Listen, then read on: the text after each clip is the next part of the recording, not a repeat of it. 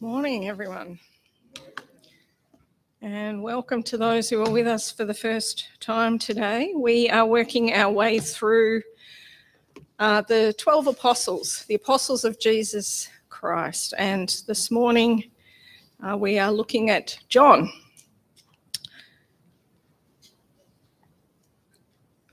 And there's a story by 4th century theologian Jerome. He tells a story about the Apostle John.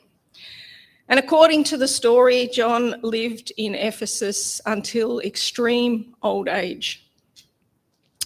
His disciples could barely carry him into church, and he could hardly muster the voice to speak. During the individual gatherings that they had, he hardly said anything at all. But when he did, what he said was, "Little children, love one another."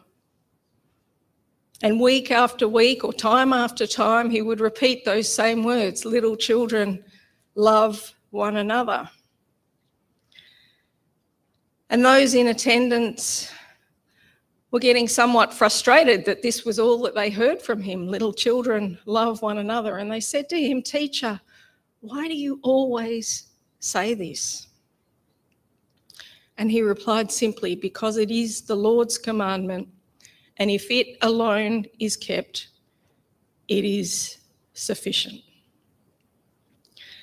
Now, we have no way today of verifying Jerome's story, except to say that it does sound a lot like the author of John's Gospel and the author of that first epistle from John, which was our scripture reading for today, which had the word love in it, probably more than any other passage in the entire Bible. In terms of background on the Apostle John, most of what applied to James and was covered last week by Pastor Glenn also applies to John, since James and John were brothers. In the gospel lists of the apostles, John always appears after his brother James. He is therefore presumed to be the younger of the two brothers, and on the basis that tradition holds that he lived to quite a late date, he's also presumed to be the youngest of all of the disciples of Jesus. And you might remember from last week that Jesus had a special name for James and John. It was Boanerges. In Greek, it means sons of thunder, but it's actually derived from the Aramaic, which means sons of rage.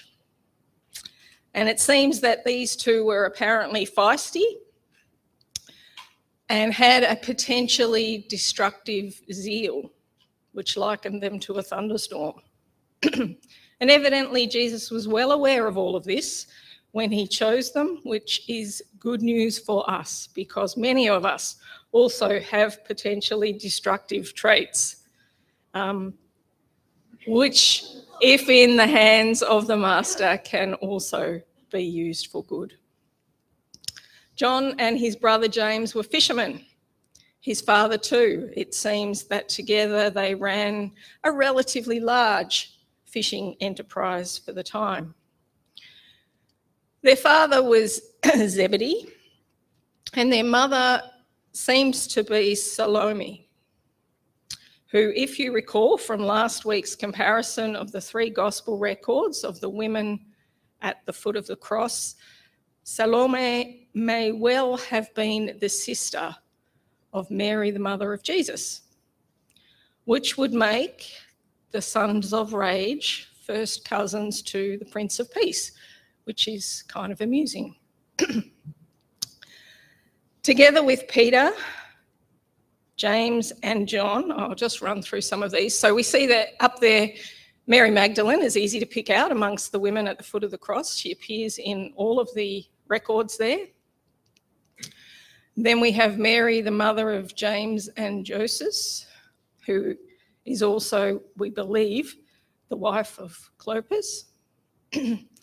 And then the final one is the mother of Zebedee's sons, who appears as Salome,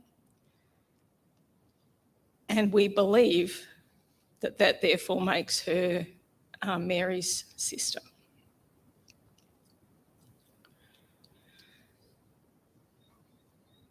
Now, John was part of that inner circle of Jesus. In fact, the inner part of the inner circle with Peter, James, and John. He was present at many key points in Jesus's life and at many key points at which the other disciples were not privy to. He was there for the raising of Jairus' daughter. He was there during the transfiguration, and he was there during Jesus's time of prayer in the Garden of Gethsemane, just before his crucifixion. And this appearance of these three at these important times, together with their names consistently being listed amongst the first in any of the lists of the apostles, makes these three the inner circle of that inner circle of Christ. Peter, James, John, and then Andrew, who was sometimes included with them. He was there at the Mount of Olives, you might remember, when they questioned Jesus about when the temple would be destroyed. And after them, all of the others. Within the Synoptic Gospels, which is Matthew, Mark, and Luke, John rarely appears on his own, and mostly he is silent. When he does speak, he comes across as feisty and arrogant and zealous and somewhat judgmental. From what we learn of him, it seems that he well and truly lived up to that nickname that Jesus gave him. James and John are right in the thick of the arguments about who of the disciples will be the greatest and who will take the positions of honour. It was James and John that wanted to take those positions of honour alongside Jesus in his glory. And so they asked for them. In Luke's gospel, the brothers come up with their own solution for the lack of hospitality that is shown to Jesus and his travelling companions by a Samaritan village. They want to call down fire from heaven and fry them. But that is not Jesus's way. There will come a time for judgment, but that is not why he's come to earth. And so he shows them a better way, the way of love. Jesus turns and he rebukes them, James and John, not the Samaritans, and he simply moves on to another place where presumably they were better received and they did find the accommodation or the hospitality that they were looking for. In Mark's gospel, the only time when John is recorded as having spoken on his own, it comes right after the disciples have been arguing amongst themselves about who will be the greatest. And in response, Jesus gives these disciples a lesson on servant leadership. He welcomes a little child to himself. And it's difficult to tell from the written record what the tone of John's voice might have been in the words that he speaks at this time.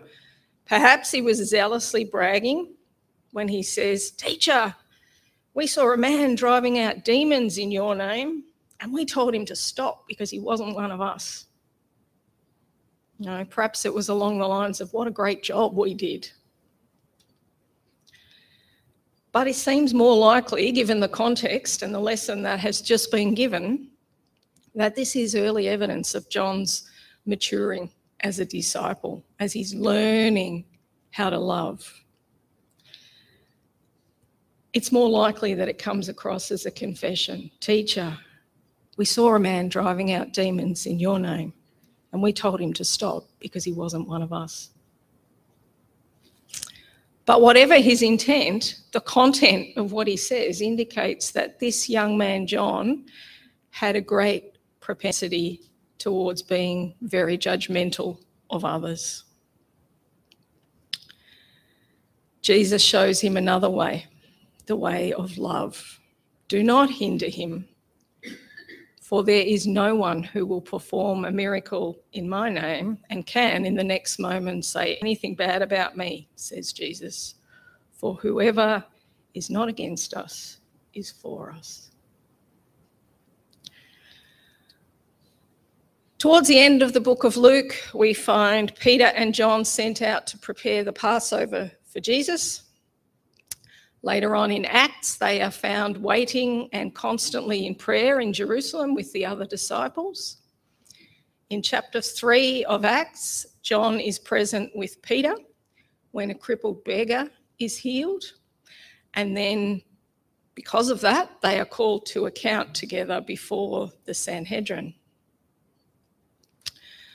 The next we hear of John is in Acts chapter 8, when it seems that by this time he had become a leader in the early church, because he is chosen by them to be sent with Peter as a representative of them to investigate the reports of the conversion of the Samaritans.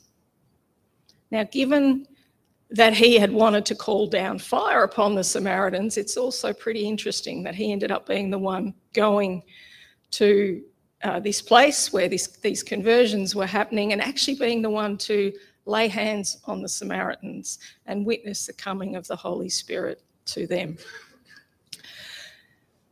The final record that directly mentions John by name comes from the Apostle Paul, where it is clear by that time he is considered one of the pillars in the early church.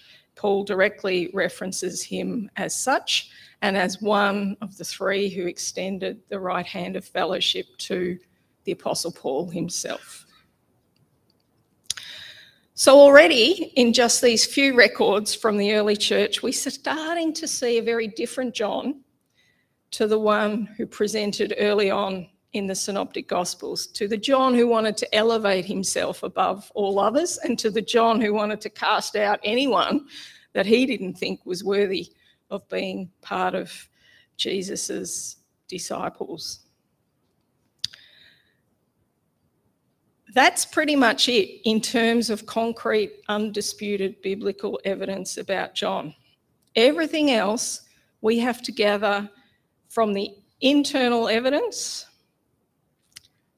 from within the writings and the traditions that have been ascribed to him, and from the external evidence, the writings of the early church historians, the church fathers.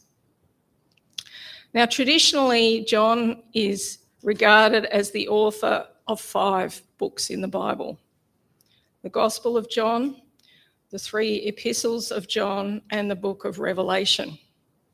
And so by this reckoning, he would have produced about 5% of the Bible and would be the most prolific New Testament author after Luke and Paul. But it should be noted that this tradition of authorship has been hotly contested over the years. And I have wrestled over the last couple of weeks with how to proceed from this point.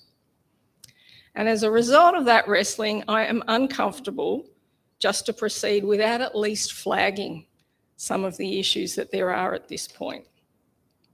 So, is there anything within these books to suggest who their authors are? And the answer to that is yes, there are.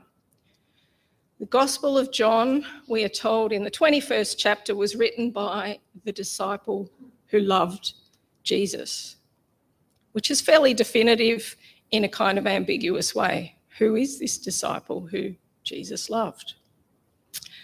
The first epistle of John is completely anonymous. The author does not name himself or even allude to himself anywhere in that letter. 2 John and 3 John are both labelled as being from the elder. And in Revelation, John is named as the author, and we're told in there that it was John who received a vision at Patmos. Now, for the first readers, anything more than that would be completely unnecessary. They would know without a doubt who the beloved disciple was. They would know who the elder was, and they would know which John was at Patmos. But the further out you go from the time of Jesus, the fewer and fewer people have actual first-hand experience of knowing who these people are, and the more and more things are being passed down, and things start to get a little murky. And when you overlay all of this with the fact that you are dealing with perhaps one of the most common names for males at the time, things do start to get a little bit murky. And I don't want to make anyone's head spin today, so we're only going to touch on this lightly. But within the gospel itself, there are two Johns mentioned. One of them is John the Baptist, and that's obvious from the description of him and what he's doing. The other is Peter and Andrew's father. Now, he clearly wasn't a disciple, and so he clearly wasn't the author of that gospel. John the Baptist was beheaded way too early, so it wasn't him that wrote the gospel either. Outside of the gospel, we find all of these Johns labelled in some of the early writings. John the Elder, John the Presbyter, John the Gospel Writer, John the Evangelist, John of Patmos, and John the Apostle. And we also have this disciple whom Jesus loved. Are these all one and the same person? That is $1 million question. And it's not one that we're going to be able to resolve today, because some scholars have spent their whole life on this, and it's still not really 100% certain. To show you just give you a taste for what some of the issues are, this is a record from Papias. He was a bishop in Hierapolis, and this is one of the earliest records that we have. Now, unfortunately, the original writings of Papias don't exist anymore. They've been lost to the world, but some of his work has been preserved by direct quotations in other authors' works. So Eusebius is one of those. And this is what he records of Papias's work. And Papias is telling us here how he sourced his information. He says, "If then anyone who had attended on the elders came, I asked minutely after their sayings, what Andrew or Peter said, or what was said by Philip, or by Thomas, or by James, or by John, or by Matthew, or by any of the other disciples of the Lord, things which Ariston and the presbyter John and the disciples of the Lord said." Now, of course, the obvious issue there is that there are two references to John in that statement. Are they two references to the same person? We don't know. Or were there two different people that were influential in the teachings of the early church? So that we can move on, all I'm going to say here is that there is good evidence that the Apostle John wrote the gospel and is therefore the beloved disciple. And by and large, and I say by and large because not entirely, but by and large, the church has been comfortable with that over the years. There are also strong links between the Gospel of John and the first letter of John in terms of content. And so, by and large, the church has been comfortable that they are written by the same author. In the end, does any of this really matter? I would suggest it matters not much. We work with what's been left behind. It is the inspired word of God. And so for the remaining time, what I want to do is focus on this figure of the beloved disciple, traditionally held to be John, the apostle, and to learn what we can from him. Now, the beloved disciple is specifically mentioned within the Gospel of John. That's the only place where he appears within John's Gospel 5 times. And on each occasion, he is held in contrast, either by what he says or by what he does, with Peter. The first mention of this disciple whom Jesus loves comes to us in John chapter 13. It's very familiar to us. It is the last meal that Jesus shared with his disciples. We've remembered it today. We know it as the Lord's Supper. And the picture that is on the top left of your screen there is traditionally how artists have rendered this little scene. The disciples are sitting around the table. Jesus is usually in the centre of them. And there's this figure, which is the figure of John, supposedly, this beloved apostle, and he's leaning on Jesus.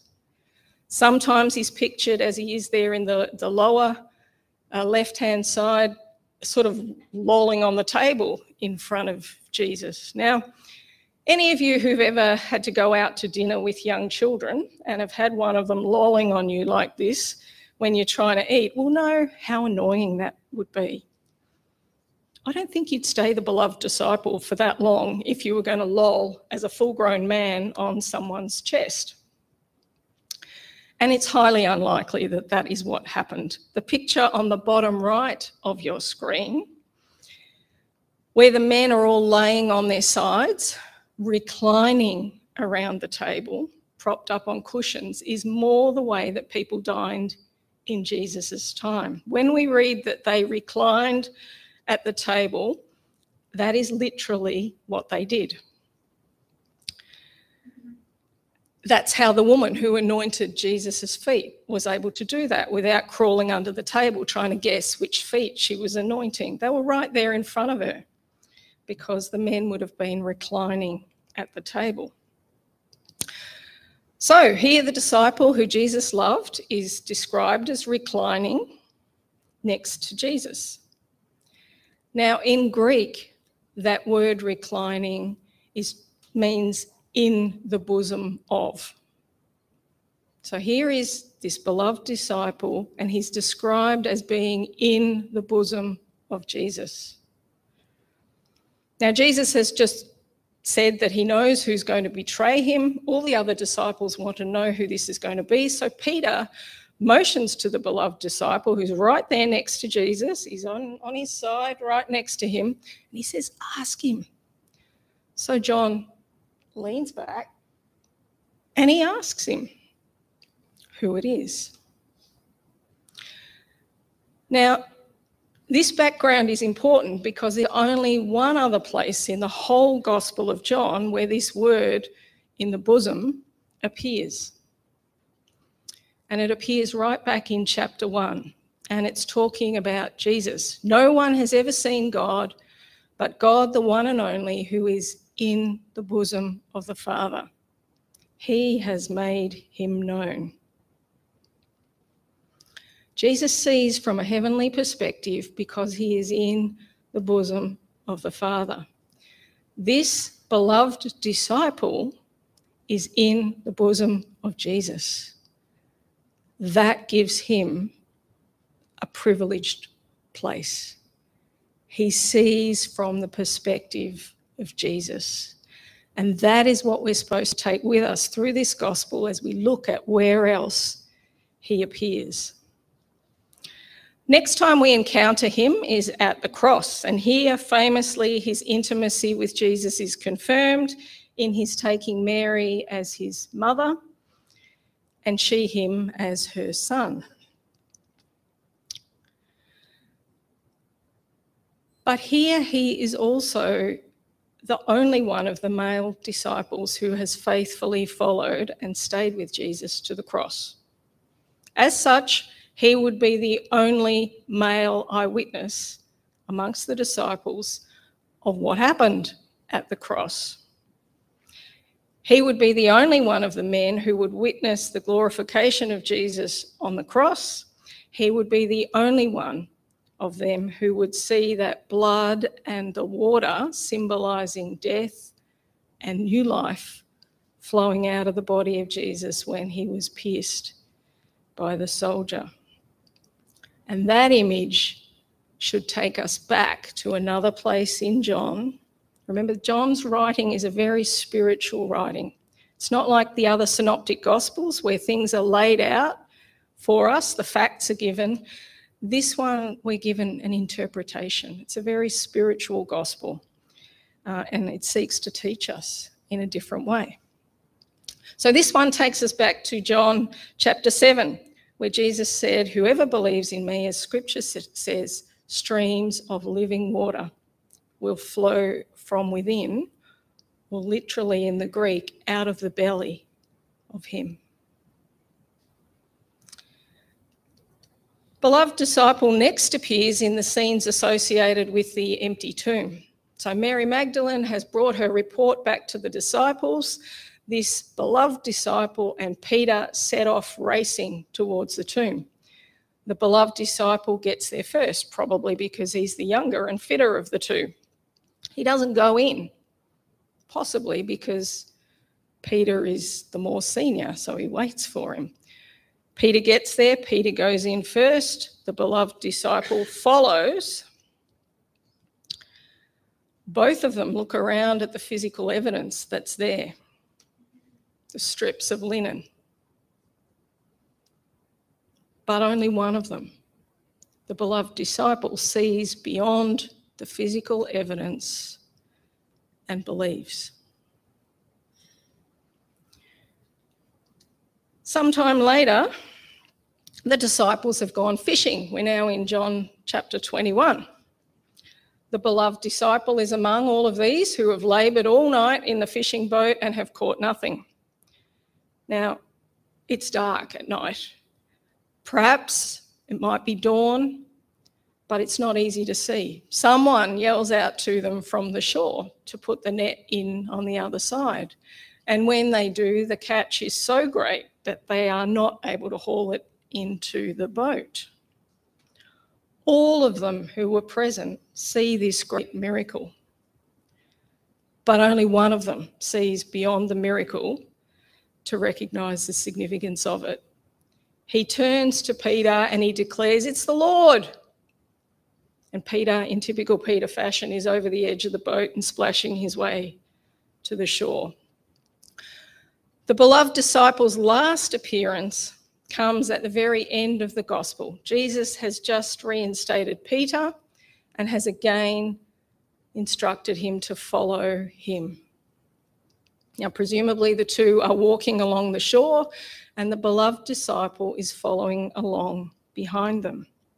And here again, there is a contrast between Peter, who insisted early on that he would follow, he would even lay down his life for Jesus, but then ultimately denied him and had to be called to follow again. And this beloved disciple who has faithfully followed all along. This disciple is qualified by the special relationship that he has to Jesus to testify to all these things. This special relationship was highlighted at the Last Supper, which is the beginning of the second half of the gospel. And we are reminded of it here by specific reference to it, to that scene at the Last Supper, at the very end here of the second half of the gospel. He is the one who has faithfully followed. He alone of the male disciples witnessed the crucifixion. He was first to the tomb. He was the first to believe in the resurrection, the first to recognise the risen Lord Jesus. He sees what the other disciples do not see.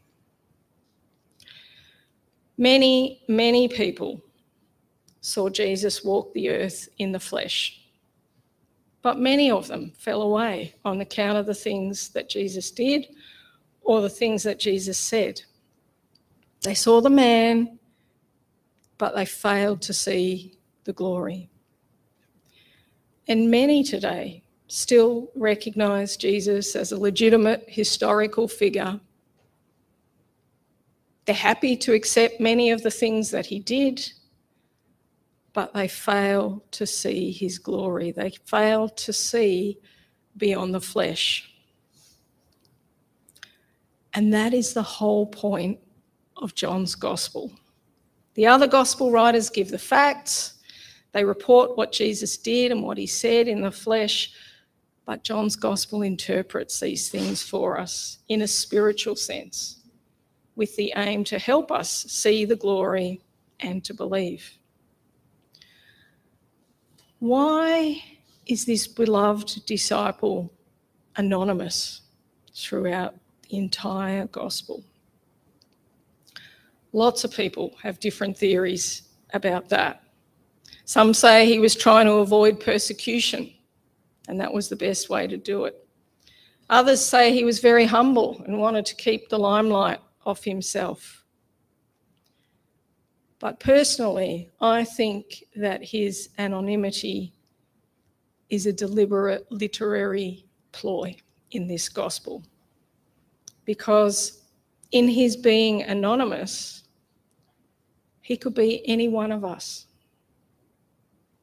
Any one of us could be a beloved disciple.